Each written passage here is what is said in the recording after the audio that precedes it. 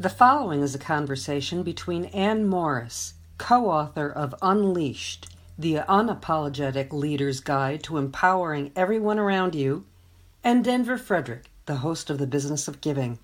Have you read and studied and thought about what you need to do to be a more effective leader? My next guest suggests that a good place to start would be thinking a bit less about you and more about the people around you. She is Anne Morris, executive founder of the Leadership Consortium and co-author of Unleashed, the Unapologetic Leader's Guide to Empowering Everyone Around You. Welcome to The Business of Giving, Anne. Thank you, Denver. It's really great to be here. So, Anne, how do you define leadership?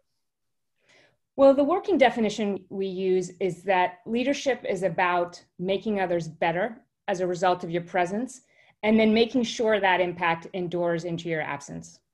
Mm-hmm. Do you think that people have incorrect notions and assumptions about leadership where they're just missing the point?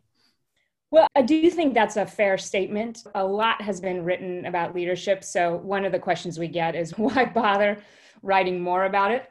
But one of the reasons we actually took up this project was that in our experience, a lot of people were walking around with the idea that leaders were the most important person in the room. And if you're doing it right, then you're really at the center of the action. And we wanted to challenge that fundamental idea and say, listen, if you're doing it right, you're actually the least interesting person in the room. And the leaders who get this right and have enduring impact wake up every day truly focused on how to set the people around them up for success. So what difference do you see in the leadership of someone who is focused on themselves to become a better leader, or as you refer to it, a mirror, compared to somebody whose primary focus is the people around them, a window? What's the difference have you noted? We are very competitive people, Francis and I, my co-author, Francis Fry. And so we are relentlessly focused on outcomes and would challenge anyone who disagreed with this notion to just compare the leadership outcomes of leaders who are all about themselves versus leaders who are truly focused on other people. One simple test, if you look around, is performance around this pandemic. And if you look at the leaders who are really getting it done and making their societies safer and bringing their economies back online, it's the more empathetic leaders among us. And it's the ones who you can tell in the way they speak and the way they act and the decisions they make and the way they have inspired their own people to change behavior, which is incredibly difficult. Those are the leaders who are focused on others. You know, human beings can be surprisingly unaware of their own behavior. So I'm sure there's a lot of leaders who are listening to this saying, it's those guys over there. It's not me. Yeah. But what are some of the telltale signs that a leader is too focused on him or herself, too self-absorbed? In the book, we pause for a lot of top 10 lists. So I think somewhere in chapter 1, I believe there's a top 10 list of signs that it's all about you. But one simple one is if anyone has ever said that you are the star of your own show. And of course, we are all guilty of that as human beings, as periodically becoming the stars of our own show. But it's a great metaphor. And we love this idea of movies. I think Reid Hoffman first said it. But the fundamental mandate of a leader is to turn off your own movie and really focus on all of the movies going on around you. And we would go further and say, make sure that those movies are Oscar worthy. But that's the idea, is to turn that focus from being self-interested to being other interested. And the results are going to follow. Yeah, that's a great pattern is really clear. Yeah. You also talk about in the book how trust is the foundation of leadership. And I think that many people realize that, but they're certainly unsure as to how they can improve their level of trust, at least in the short run. It seems like you got to build trust over years and years and years. So the question is building trust as a leader actionable? Highly actionable, Denver. We have a whole chapter on it. One of the reasons we spend so much time on it. Historically, we've had a discussion about trust, and no one would reject the idea that trust is important to leadership. But it's been this amorphous, messy, kind of esoteric concept. What is trust? Yeah. And so we really went after the literature. We looked at patterns in the work we were doing. We've spent a couple decades working to make organizations better, all shapes and sizes and missions. And we found that there was a clear pattern around trust, that it was really driven by 3 things. One is empathy. Do people around me believe that I'm truly in it for them? Second is authenticity. Do people believe that it's the real me who's showing up every day? And the third is logic. Are the things that I'm saying and doing, do they make sense given the situation that we're in? And so we break it down to those three trust attributes. We call it the trust triangle. In the book, we have a diagnostic to figure out in situations where trust has broken down, which one of these three attributes, empathy, logic, authenticity, are getting wobbly. We actually call it your wobble. Also to underscore the idea that these things are usually temporary. Most of us are trusted most of the time. If you're listening to this podcast, if you have the luxury of listening to this podcast, then chances are good that you're trusted most of the time. But we all also wobble on trust. And typically there is a very personal pattern for what your wobble is likely to be. So we help you figure that out and then talk about ways to address it. Well, let's talk about one of those. Let's say my trust quotient has been falling because I'm a little wobbly on the empathy front. What do you advise me to do in that case? Yeah, empathy wobble in our experience is the most common. It's very common among action-oriented, achievement-oriented people who are also very analytic. So a lot of people probably listening to this podcast again may have an empathy wobble. It's really about making the choices that reveal your natural empathy. Because in most cases, people have it. They're just having trouble communicating it. One of the biggest empathy killers that we're all walking around in our pocket are our phones. Oh, yeah. This thing has destroyed more empathy in the American workplace than anything else. So our first piece of advice for empathy wobblers is to put your phone not only down, but away and out of sight, because these things are just so seductive. But the minute I pick up my phone, I'm communicating to you, Denver, and everyone else around, that I am more important than you, that my needs are more important than your needs. And so that's a very simple one. Plus the fact, I already got it. I got your presentation in the first minute. I'm a little bit faster than everybody else, so I can actually do this because I explain it to those people who are a little less gifted than I. And you make a great point in the book, Frances, when she was working at Uber, the phone, again, came into play. But what was even more bizarre and alarming is that people were texting each other in the meeting itself, which is just unbelievable. I know. We were revealing our age and how outraged we were by that behavior. Apparently, it's very common in Silicon Valley among young companies with millennial workforces, but we could not believe it when we saw it. People not just texting in meetings, but texting each other in meetings about the meeting and about other people in the meeting. So that's another excellent reason to put down your phone and just to have a policy. Like, here's the norm. While we're here together, I promise you this meeting is going to be productive. We're going to keep it focused. We're going to keep it short. But while we're here, all technology should be off and away. That's even harder, of course, when we're all on Zoom. It takes a lot of discipline and a commitment of the whole group to operate that way. But I can tell you, it'll make those meetings go much faster, which is also one of the challenges for empathy wobblers. We hate meetings because we get it faster than anyone else. And then we just have to endure the rest of it. We call it the agony of the super smart, or ASS, just as a simple acronym to remember. So for people who really want to go after an empathy wobble, a meeting is another great laboratory to really push yourself and not just put your technology away, but as soon as you get bored in that meeting, as soon as you've gotten the concepts or made your point or do the things that you want to do that keep your attention, to really push yourself to stay with the group and help everyone else around you get the ideas. And beautiful things happen. Not only do you reveal your empathy, but in many cases you can shorten that meeting. So hang in there and help the people around you. Yeah, well, I think the thing that's going to shorten the meeting the most is that if you can't get to your phone, you're just going to want to end it so you can get back to your phone. Right, exactly. Harness that addictive tendency. Yes, absolutely. So you can get back to your phone and get your fix. Yeah. That's right. You know, you speak about the cost of inauthenticity at work when a person is not bringing their full self to the job in an effort to maybe fit in. How does that cost the individual and how does it cost the organization? Yeah, you know, we could have written a whole book on this one, and we may end up doing so, but the absence of authenticity comes at a huge cost, both to the individual and the organization, Denver, as you suggest.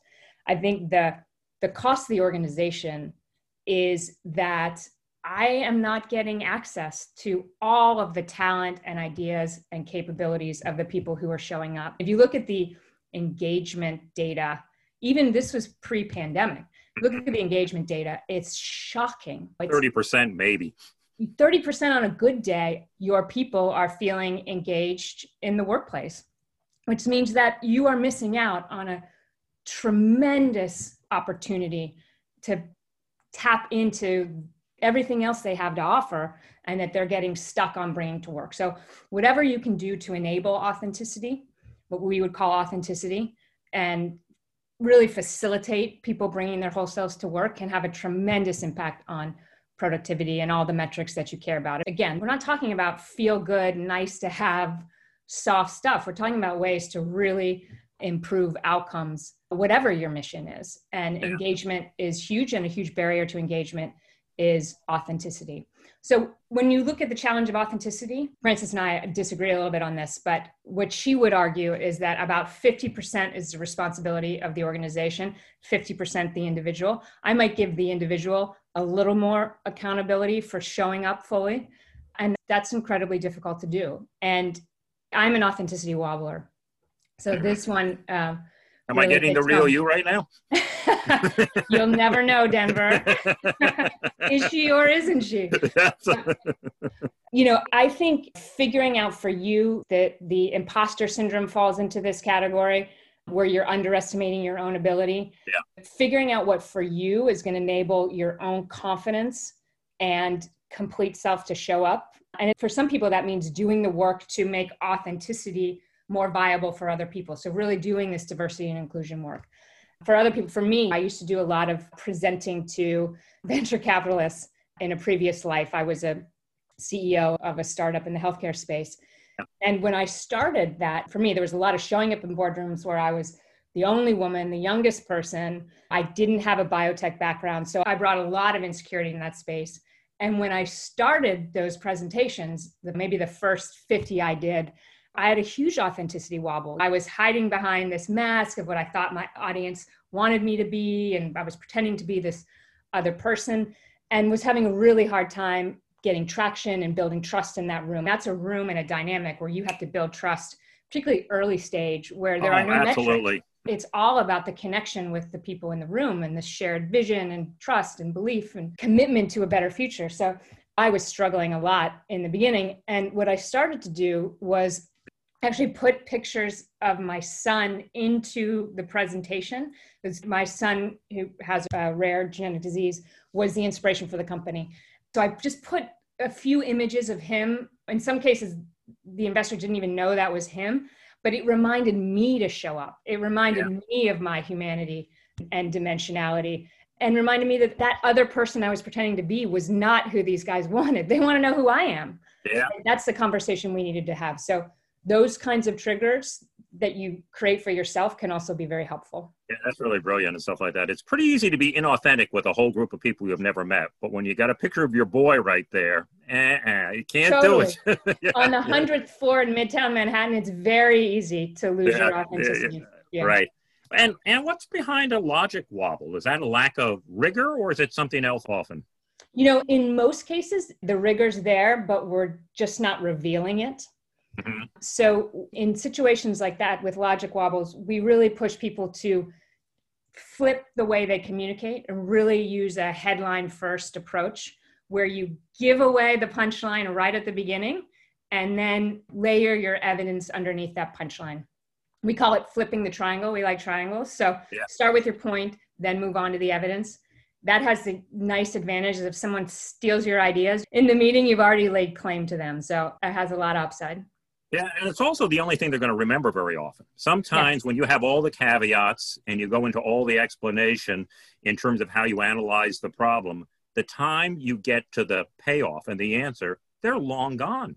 They don't even remember what it is. So when you start with that, then you can hedge in terms of, well, in certain areas, this may not be the case or whatever. You know, there are many, many paradoxical aspects of being a leader. You know, you want to be a tech-savvy humanist, or you want to be a globally minded localist. You suggest that leaders set high standards for people, but they also have a deep devotion to their success. Talk about that and the power and the sweet spot of that combination. Yeah, no, thank you for that question, Denver. We labeled this idea love, which was intentionally provocative. We started out calling this chapter tough love, which really captured the tension. A lot of times leaders feel like there is this built-in trade-off between revealing a total devotion and commitment to their team and then also holding them accountable with very high standards and demand for performance. But another pattern we saw is that the leaders who are really thriving and creating environments where people are succeeding time and time and time again, they are able to hold those two alleged tension points at the same time. So rather than seeing those two as contradictions, they're really saying, listen, I can reveal deep devotion and also high standards at the same time. And historically, we actually go all the way back to the ancient Romans for this idea, and they called this idea justice. So they called high standards severity and deep devotion fidelity, and the combination of the two justice. So we talk about it as justice and update it into this modern notion of love, but it's really about demanding both at the same time. And that's really the sweet spot, as you suggest. And someone who has found that sweet spot has been Lisa Su of Advanced Micro Devices. Tell us about her. Thank you for that question, Denver. The AMP story is a really exciting story. It's one of the most exciting turnaround stories in the last 10 years. The company was near bankruptcy, and Sue came in and led it to truly exceptional performance. And one of the ways she did it was through a rule she called the 5% rule, which was the commitment to get 5% better at everything they did every time they did it. We see it as a beautiful example of leading in justice and leading in love, because it revealed extraordinary standards for her team, a relentless commitment to excellence, but it also wasn't 50% better, or 80% better, or some standard that was absurd. It revealed that she understood what was possible for her team, but she was also pushing them to their limit every single day. Mm-hmm. And another one of your top 10 lists in the book are 10 ways to set higher standards tomorrow. Give us just one. We threw in these top 10 lists because people, depending on where you naturally land in this 2x2, so I'm a fidelity dweller. I want to be totally devoted and not hold you accountable for everything. Like, good try, team. That's my natural bias, and I have to really push myself to the upper right on the standards front. So one way to do that is to explore group goals. So if you're having trouble holding one person accountable for their performance, to make it a group commitment to excellence and a group commitment to getting better, and say, let's bring the team together and say, what are we going to get better at? And then let's get together again next week and see how we do. Yeah. So that's a simple one that can break through the emotional barriers to excellence. Yeah, a good successive approximation to getting you there. In the book, you discuss a time when it really isn't about you, and that would be the chapter titled Absence. I mean, you're not even there. And there are two powerful leadership levers you discuss when you're not there. One would be strategy, and the other would be culture. I'm going to ask you a question about each if I can. First, of course. Strategy. People in the organization, they often do not understand the strategy well enough to inform their decision making. How can leaders more effectively communicate that strategy, not just to the leadership team, but across the organization? We see this a lot, Denver, where strategy is a discussion that happens among the most elite leaders in the organization, in the rarefied air of a boardroom or a CEO's office. But then very little work is done to get the message out to the people who really need to hear what that strategy is, which is the people on the front lines and the people making decisions in your absence. When we talk about leading in your absence, we're really talking about leading at scale. Like, how do you influence the discretionary behavior of people you may never even meet, but are really the ones making the calls about how to bring that strategy to life? So one place we push people to look is to just think about simple communication tools. And one that's surprisingly effective in our virtual era is written strategy books or booklets. And it's almost provocative to use paper right now, which is also why they can be really effective. So even though you're not in an office building, consider mailing your team some beautiful, quick document. We've seen people use cartoons. We've seen people use, beautiful images, almost like a mood board that comes to life in a book that makes the strategy very, very clear. It should be easy to repeat, easy to understand, really make the case for, okay, what's the change mandate going forward? How are things going to be different? What's the logic of the strategy? Really putting it in terms that people can understand. We talk about Shark Tank in the book as a really interesting laboratory for thinking about strategy ideas, because people have to come on the show. They have to make the strategy of their enterprise very clear, not just to the judges who may not have a background in a similar industry, but also to the studio audience. And if you can get your strategy like Shark Tank worthy, then you know you're on the right track. Yeah, I like Shark Tank because it reminds me of Andy Duke's book, Thinking in Bets. There's really no biases coming in among those judges. They're looking on how they can maximize their money. And we always can say it's a good idea or a bad idea and have our own opinions. But when you put your money on the line, you pretty much are going to give you the straight, honest truth. And I think Shark Tank is just a perfect example of that.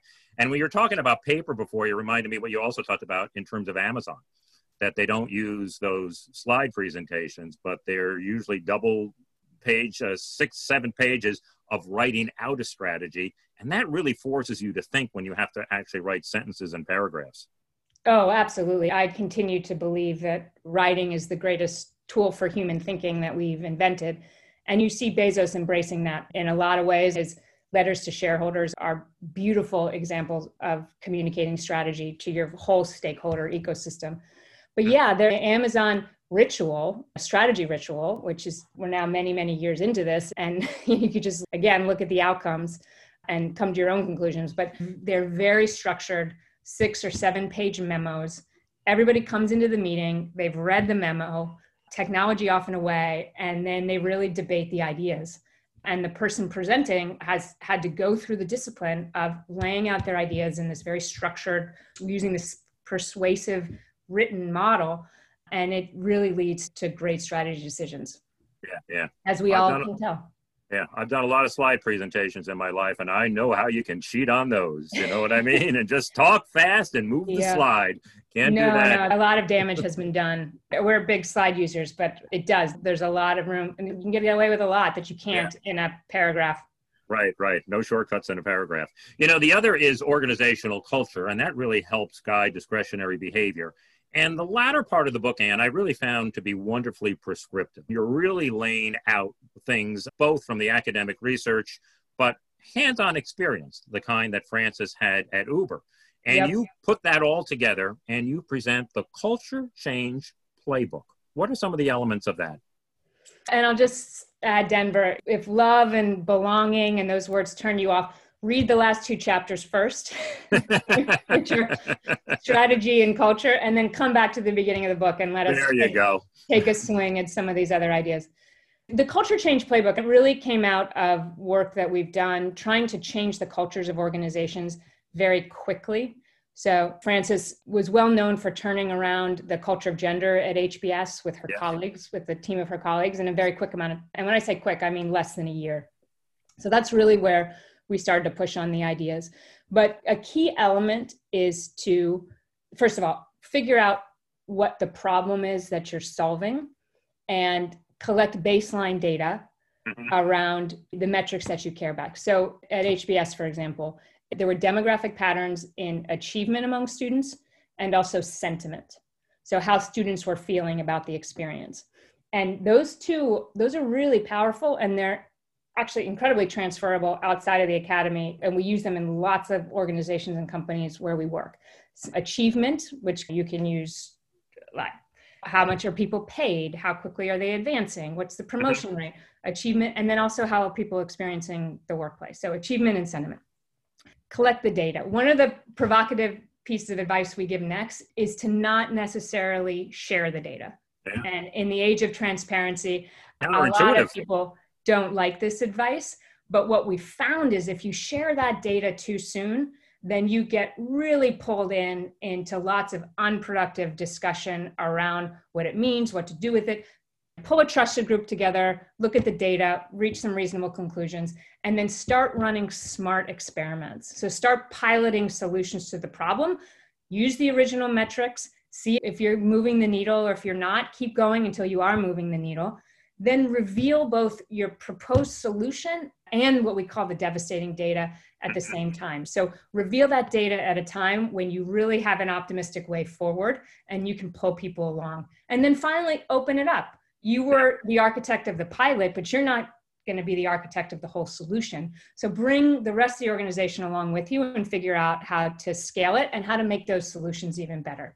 Yeah, well, that makes sense to me, because I do get the sense sometimes if you reveal that devastating data right away, the narrative can end right there. And you never get beyond the story. And even if you get beyond the story, nobody will remember it beyond the point when that data went out. And that will then pretty much drive the conversation from here on out. Let me stick with culture for a moment, because there's a lot of concern right now about diversity and inclusion. And I think a lot of leaders at least understand diversity, but they have a much greater challenge in creating an inclusive culture. What path do you suggest they follow in order to achieve that? Well, the first piece of advice we would give is to simply begin. A lot of people get intimidated by how political and emotional the topic of inclusion can be. And part of what we do in organizations is just bring like can-do energy to this problem and say, let's just break this down into its component parts. What we'll say to leaders all the time is, listen, you have solved extraordinary challenges in your career. This is a conversation we had in Silicon Valley all the time. You're disrupting entire industries, you're sending people to the moon, but you are paralyzed in the face of inclusion challenges unnecessarily. So let's just bring that same audacity to the challenge of diversity and inclusion. And often that mindset shift can be the unlock. So just get started. So that's the first challenge. Another thing we would say is that safety is not enough. The metaphor we use is the inclusion diet that starts with safety and then moves up to making sure people feel welcome, making people feel celebrated.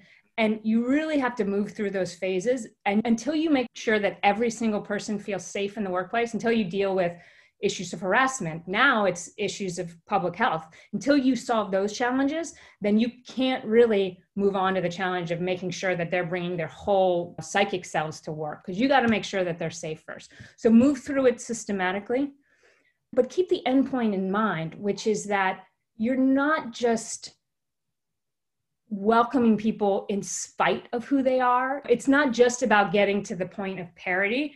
It's really about tapping into their unique perspectives and strengths. And so not just welcoming people in spite of who they are, but really celebrating them because of who they are. And that's when companies really start to see the competitive advantage that comes with true inclusion, where you're not just getting a diverse bunch of people in the room, but you're really tapping in to the special sauce that can happen when people really bring their unique perspectives to the table. Yeah, I like that a lot. Tell me if I'm wrong about this, but I look at a lot of these challenges that you lay out in the book, like changing culture and building trust. And historically, they've been described in a multi-year fashion.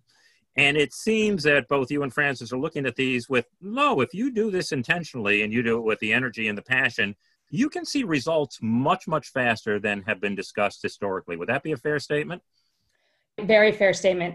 A controversial statement, but a very fair one that totally reflects our worldview. We would say it's not that meaningful change can happen quickly. It's that meaningful change can only happen quickly. Yeah. And that if you really want to turn something around and change something as kind of messy as culture in many ways that really affects both mindset and behavior, you have to get in there with full commitment and you have to move fast.